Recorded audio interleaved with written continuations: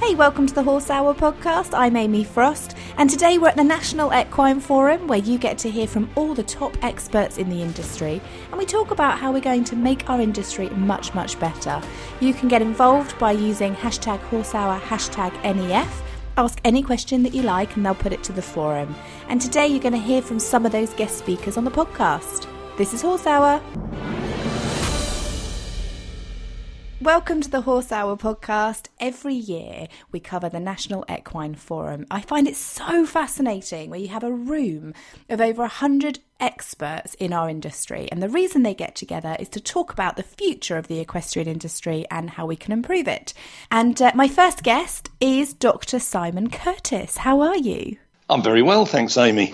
Now, Simon, we have briefly met before. We met last year at the National Equine Forum because you are an incredible farrier and you won the Sir Colin Spedding Award, which means that this year you're going to be giving the memorial lecture. So let's first hear about what was it like for you winning the award last year? Well, it was, should we say, the greatest honour of my life, and I mean that. You know, it was, for me, it was almost like the BAFTAs for the equine world, and I still don't know who nominated me, but I'm grateful.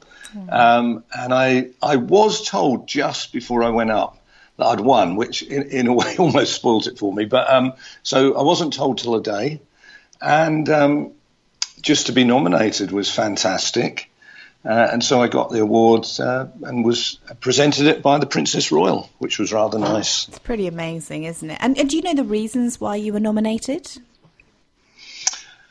I think it's longevity. I think I've survived longer than most other farriers. No, that's not strictly true. I think, it's rather unusual for a farrier to gain a doctorate. I'm not unique, but as far as I'm concerned in the world, there's only 3 of us, and they all come from the UK, and I was number 2. I have presented around the world, and I've produced 4 textbooks, one of which has come out since that award, The Hoof of the Horse. And I think I was awarded it for my scientific contribution and to farriery and equine science in general. Oh, Simon, well deserved. Your doctorate was awarded for a project studying the development of the foal's hoof, which I'd love to hear more about, the differences between the foal and the adult horse's hoof.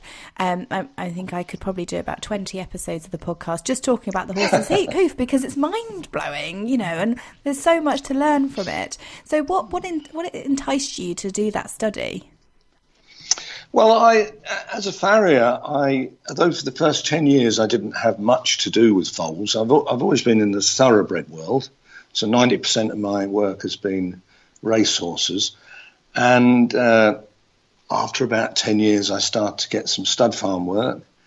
And I realised how fascinating foals were, not just their hooves, but their legs as well, that this is obviously the most dynamic time of development because they're going from about 50 kilos to 400 odd kilos in the space of a couple of years. But everything about them is changing. Their conformation, and from my point of view as a farrier, their hoof shape, their hoof size, the hoof angle is the thing that's quite extraordinary. And none of it had been studied scientifically. For example, the hoof angle has been talked about for over 2,000 years, genuinely, starting off with Xenophon, who was an ancient Greek general. And yet nobody had measured the hoof angles of foals, and we had all this anecdotal evidence and confusing stuff about hoof angles. And so I measured them quite young, an average of 3 months, and then I did them again in the autumn when they were weaned, an average of about 8 months. And one of the things I found, for example, is that they start off on average just about 60 degrees in angle, and all textbooks say that a horse with 60 degrees has a club foot. Well, clearly not all my foals didn't have club feet. And then they dropped by 1 degree a month. That's a considerable drop in angle. And we sort of knew anecdotally that horses, their angle does decline during aging. So your 15-year-old horse is going to have a slightly lower angle on average than your 10-year-old horse. But it's this descent while they're young, which is just quite extraordinary. And why that's important clinically is, well, almost what I referred to, is that we don't want people confusing a normal, healthy foal with a club-footed horse, because they might, they then start making decisions on a misdiagnosis, shall we say, and these are just quite healthy at that angle. So I think things like that help the industry in general. They help farriers and vets and horse owners.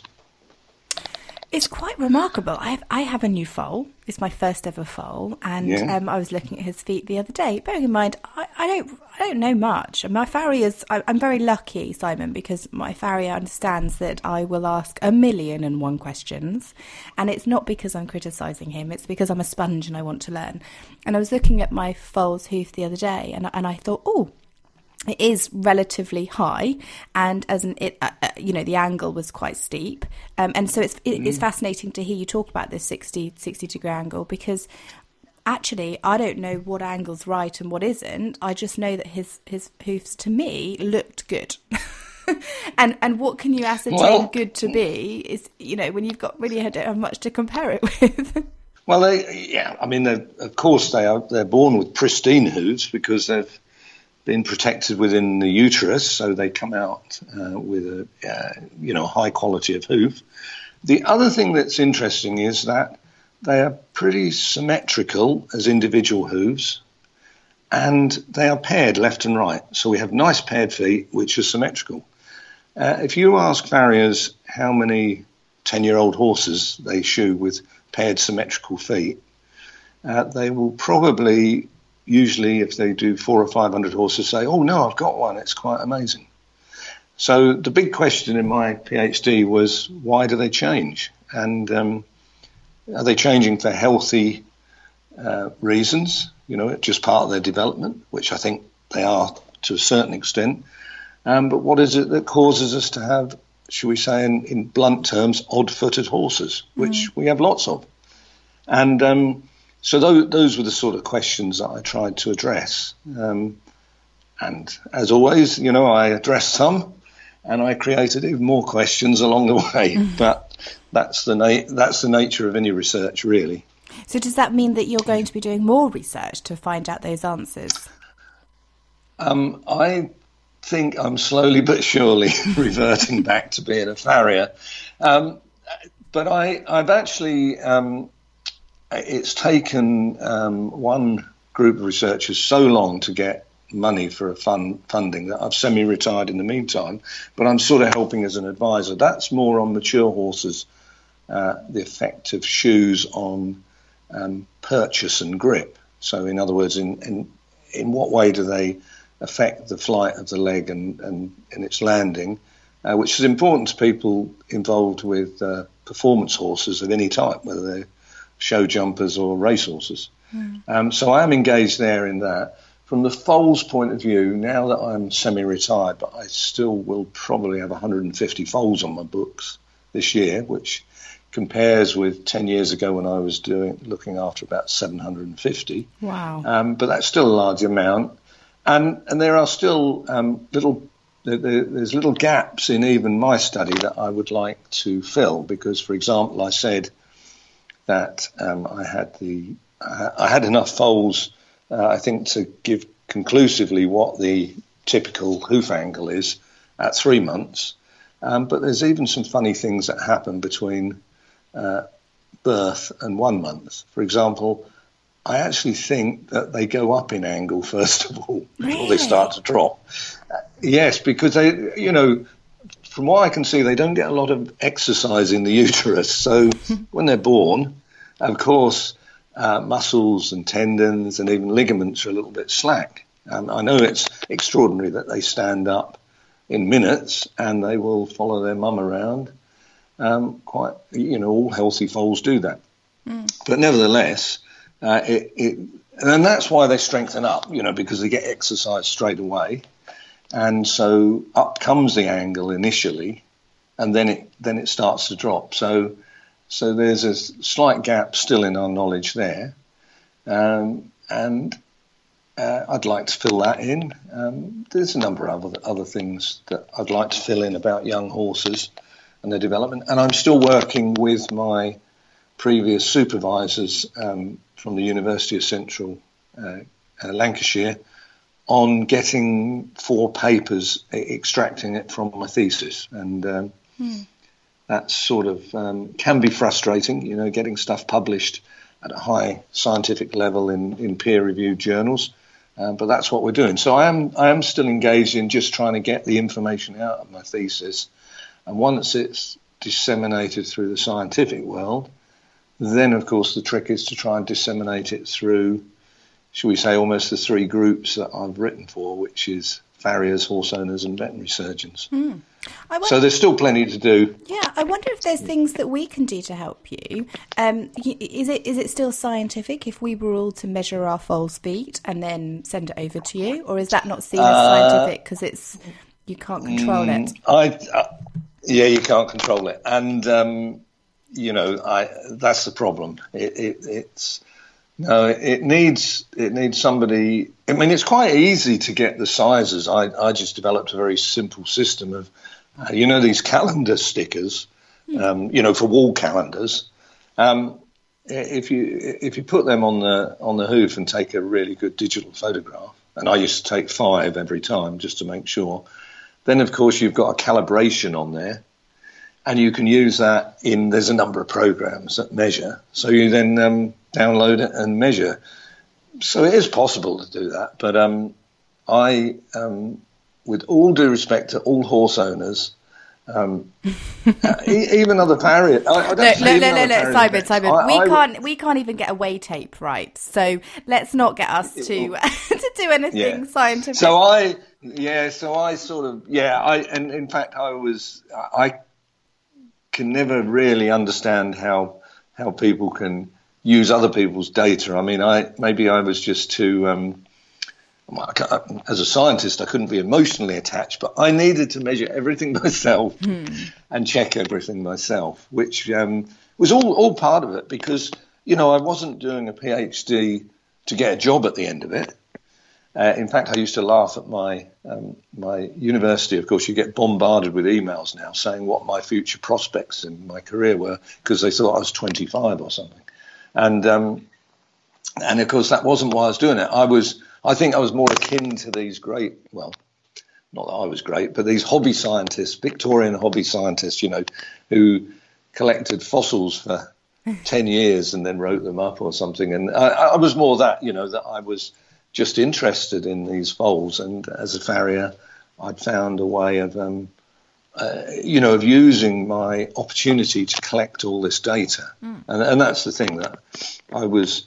in an unusual, there wouldn't be many farriers in that position to have all these available. And more importantly, of course, I did have to have the permission of the stud farms, and there was enough that allowed me to do that for me to get extraordinary amount of data on these foals and on their hooves. Not just measuring their dimensions, but even putting them on pressure mats and seeing how they were loading.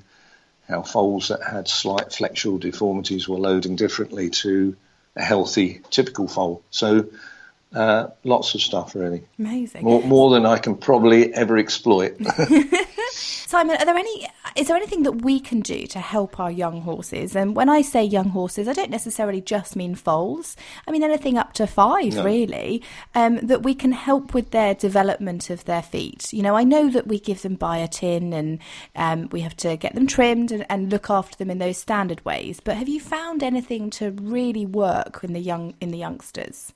Right. First, let me answer that for all horses. When people say, what's the best thing I can do for my horse's hooves? What I say is use wood shaving bedding and get your farrier to trim your horses if they're unshod every 6 weeks, and if they're shod, depending on their job, 6 weeks or less. So that's the easy thing, the best thing, 2 things you can do for your horse's hooves.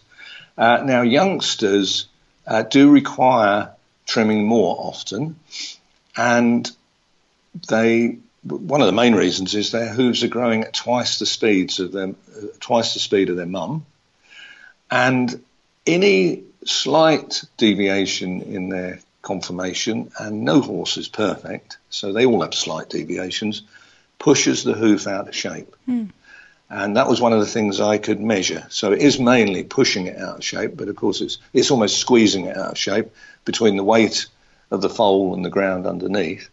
And the hoof is dynamic at all times because it's growing faster than any other part of the body. But as I say, with a foal that's growing at twice the speed of its mum, it's actually growing at half an inch a month. And when you think the hoof of a little foal is probably only 2.5 or 3 inches high, that is proportionately extraordinary. So that's why they go out of shape fairly quickly, and that's the farriers, shall we say, their primary job is to reduce excessive growth, but also to keep trying to put the hoof back into shape. There is always this thing where people say, well, what happens in the wild? They don't need a farrier. Well, in the wild, there's a number of things happen. They're either in an ideal environment, and of course no horses are really in the wild now, even in Australia, it's not their native land, the million feral horses. But what was found there in Australia is that they vary very much their hooves according to two things: the substrate, so what they walk on, and how far they walk. And it is mainly walking, actually, with the horses. They don't actually do lots and lots of cantering and galloping, but they walk long distances for water and for food, and that really affects their hoof shape. So actually, some horses in a natural environment, or shall we say a free-ranging environment, actually could really rather do with the farrier, and some don't need them at all. There's no great cure for the horses' needs. Yeah. Even in the New Forest or Dartmoor, where they're wild, semi-wild, when the commoners bring the horses in and get their feet trimmed and get their vaccinations and get them checked, but they don't roam. It's really hard to explain. They don't roam the whole of the New Forest. So each of the horses have their own little herds in specific areas, I find. So it means that they're not actually walking that far. And they're also on relatively soft ground, and they don't have to go that far because they have access to some quite good grazing, don't they? I know it might be patchy. And that's the thing, again, that we sort of forget, that some of these feral horses in places like Australia do not, they have to go long distances to get the right grazing. We have Wicken Fen up close to us here, which I think has now something like 1,000 hectares, so quite a large area. But as you say, the feral horses there, the conics, tend to be in smaller groups. And why would they wander over the whole 1,000 hectares if they've actually got close by access to especially grass and water? So one of the things that was found in Australia with the horses' hooves there is that we all have this ideal view, this sort of utopia of the natural horse. They had just as many problems with their feet and hooves as domestic horses have. Really? Yeah, so we'd all love to think, they're roaming and they're free and they're healthy. Not quite true, actually. What sort of problems were they finding? Well, just the same as with domestic ones. They have they do have laminitis, and they have signs of surviving laminitis and going on. But with all the changes that brings to the hooves, in some situations, they do get very long hooves with all the problems that brings. Some of them almost look like, shall we say, welfare cases. If they were in a domestic situation, we'd expect them to be rescued and their hooves trimmed. And actually, that's one of the things that our horse welfare organisations invariably find. If somebody has shall we say, neglected their horse, they certainly haven't had it trimmed regularly. So one of the first things they do is call in a farrier and get the hooves trimmed while they're trying to, treat their horse for everything from worms to underweight.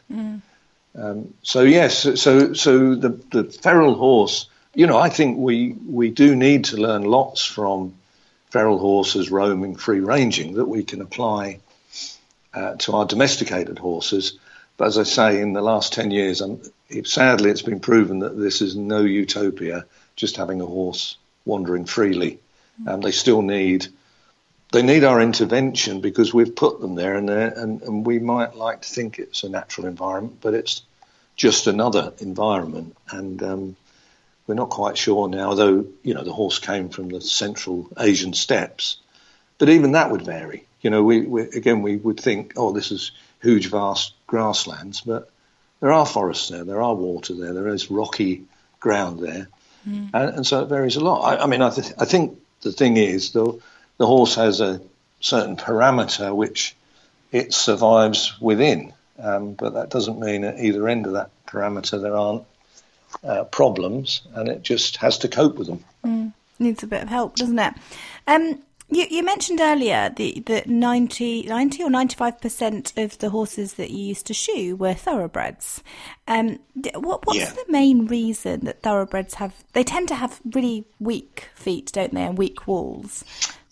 Why is that? Well, the simplest reason is that the average horse has a hoof of about 11.5 millimeters in thickness, and the thoroughbreds is 9.5. So people thinking they're thin-hooved are quite correct. They are. And that may be partially help their athletic supremacy. They don't have quite as heavy a hoof that they have to swing forward and pull back. So just like we run better wearing trainers and boots, the horse is the same. I actually have a thing about the thoroughbred hoof is that it's not as bad as its reputation. It gets hammered in training. So if you buy a thoroughbred that's had 2 years in training, it's probably had 30 sets of shoes on, aluminium and steel.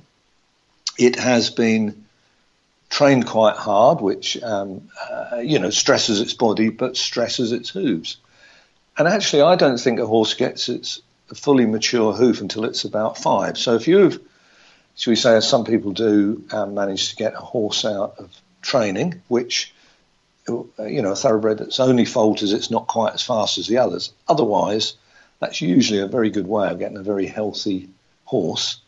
But it needs to, from my point of view, and it's the only thing I really know about is its hooves, it needs to recover from that stress.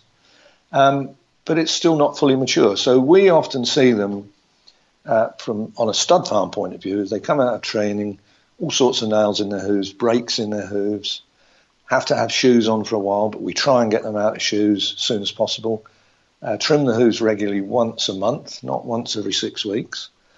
And then you suddenly look at them when they're 5 years old and they have these lovely, healthy hooves. So I think for people buying horses or taking on these retraining thoroughbred, then they have to give them a little bit of time. Yes, they have to have a farrier that's sympathetic. Because those hooves are not as thick as other breeds, they need lighter shoes and lighter nails. But having gone through that, most thoroughbreds that are well cared for end up with just as good a hooves as other breeds. As I say, albeit for the rest of their lives they are thinner. Interesting that you said that lighter shoes. I didn't know you could get lighter shoes. Yeah, the thickness of shoes and the width of the shoes varies considerably. I mean, quite obviously the Shire is shod with if I revert to imperial measurements, is shod with a shoe that's 1/2 inch thick and 1 inch or 1 1/4 inch wide. So quite a hefty thickness of shoe and a very heavy shoe. Thoroughbreds come down all the way down to sort of 3/4 by 5/16, which is about 19 by 8 mils. And actually you can get 6 and 7 mil shoes. And so the hunter in between is probably only 20 mils in thickness, but it is 8 or 10 mils, 20 mils in width, but 8 or 10 mils in thickness. So, yeah, they vary a lot. And, of course, the nails that go with them vary. And even more technically, how what we call the fineness or the coarseness of the nailing is, in other words, how far in that nail starts, where does it actually enter the hoof. So all those things, and so, in other words, a farrier taking on a thoroughbred should not just go to the back of the van and take out the shoes he's been using on hunters or warm bloods, or 10-year-old sports horses, and probably needs to buy some slightly lighter shoes, and that in that way they can do a good shoeing job, and as I say, after a year or so, then they really strengthen up the hooves. So what are your thoughts on these new variations of shoes that we keep seeing? Glue-on shoes, rubber shoes, plastic shoes, stick-on shoes, Velcro shoes. Okay. Well, yes, I just have this saying, another day, another horseshoe, because I've been fairly prominent. I get sent them all. I get sent them when there's a new shoe. Somebody sends it to me and says, if we can get Simon to try this. And here's the first thing. Rubber shoes were tried 130 or 140 years ago, because that's how long we've had rubber, as in rubber tyres for our cars. So people have tried different products. Now, before we get into gluing, of course, the real peculiar thing is that aluminium and steel do the job really well for horses, mainly because they're resistant to wear, which is their main reason for being put on a horse's foot, but they have a little bit of slide.